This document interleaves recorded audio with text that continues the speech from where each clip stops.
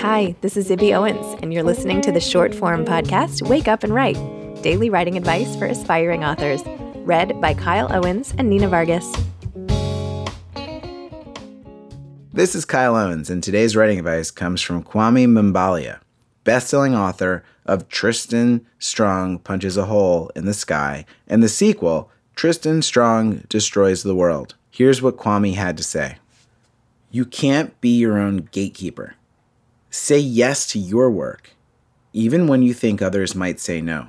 As a writer, you will meet so many different so-called gatekeepers, the people who will either allow your work through to the next level, to the next rung in publishing, or will reject it and send it back.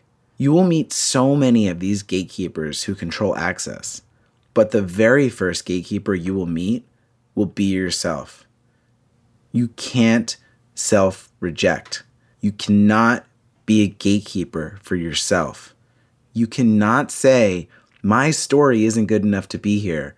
My writing isn't good enough to do this. You have to be your biggest fan, promoter, publicist, and really energize yourself. Don't self-reject. Submit your work.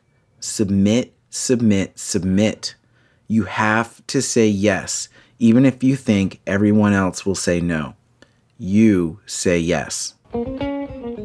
Thanks for listening to Wake Up and Write, a Zibby Owens production. If you want to hear the whole episode with this author, head to the Moms Don't Have Time to Read Books podcast. To submit your own writing and read an excerpt of this advice, head to Moms Don't Have Time to Write on Medium. We'd love to hear from you. Thanks to Morning Moon Productions and Danger Muffin for the music, and Steve and Ryan at Texture Sound for the sound editing.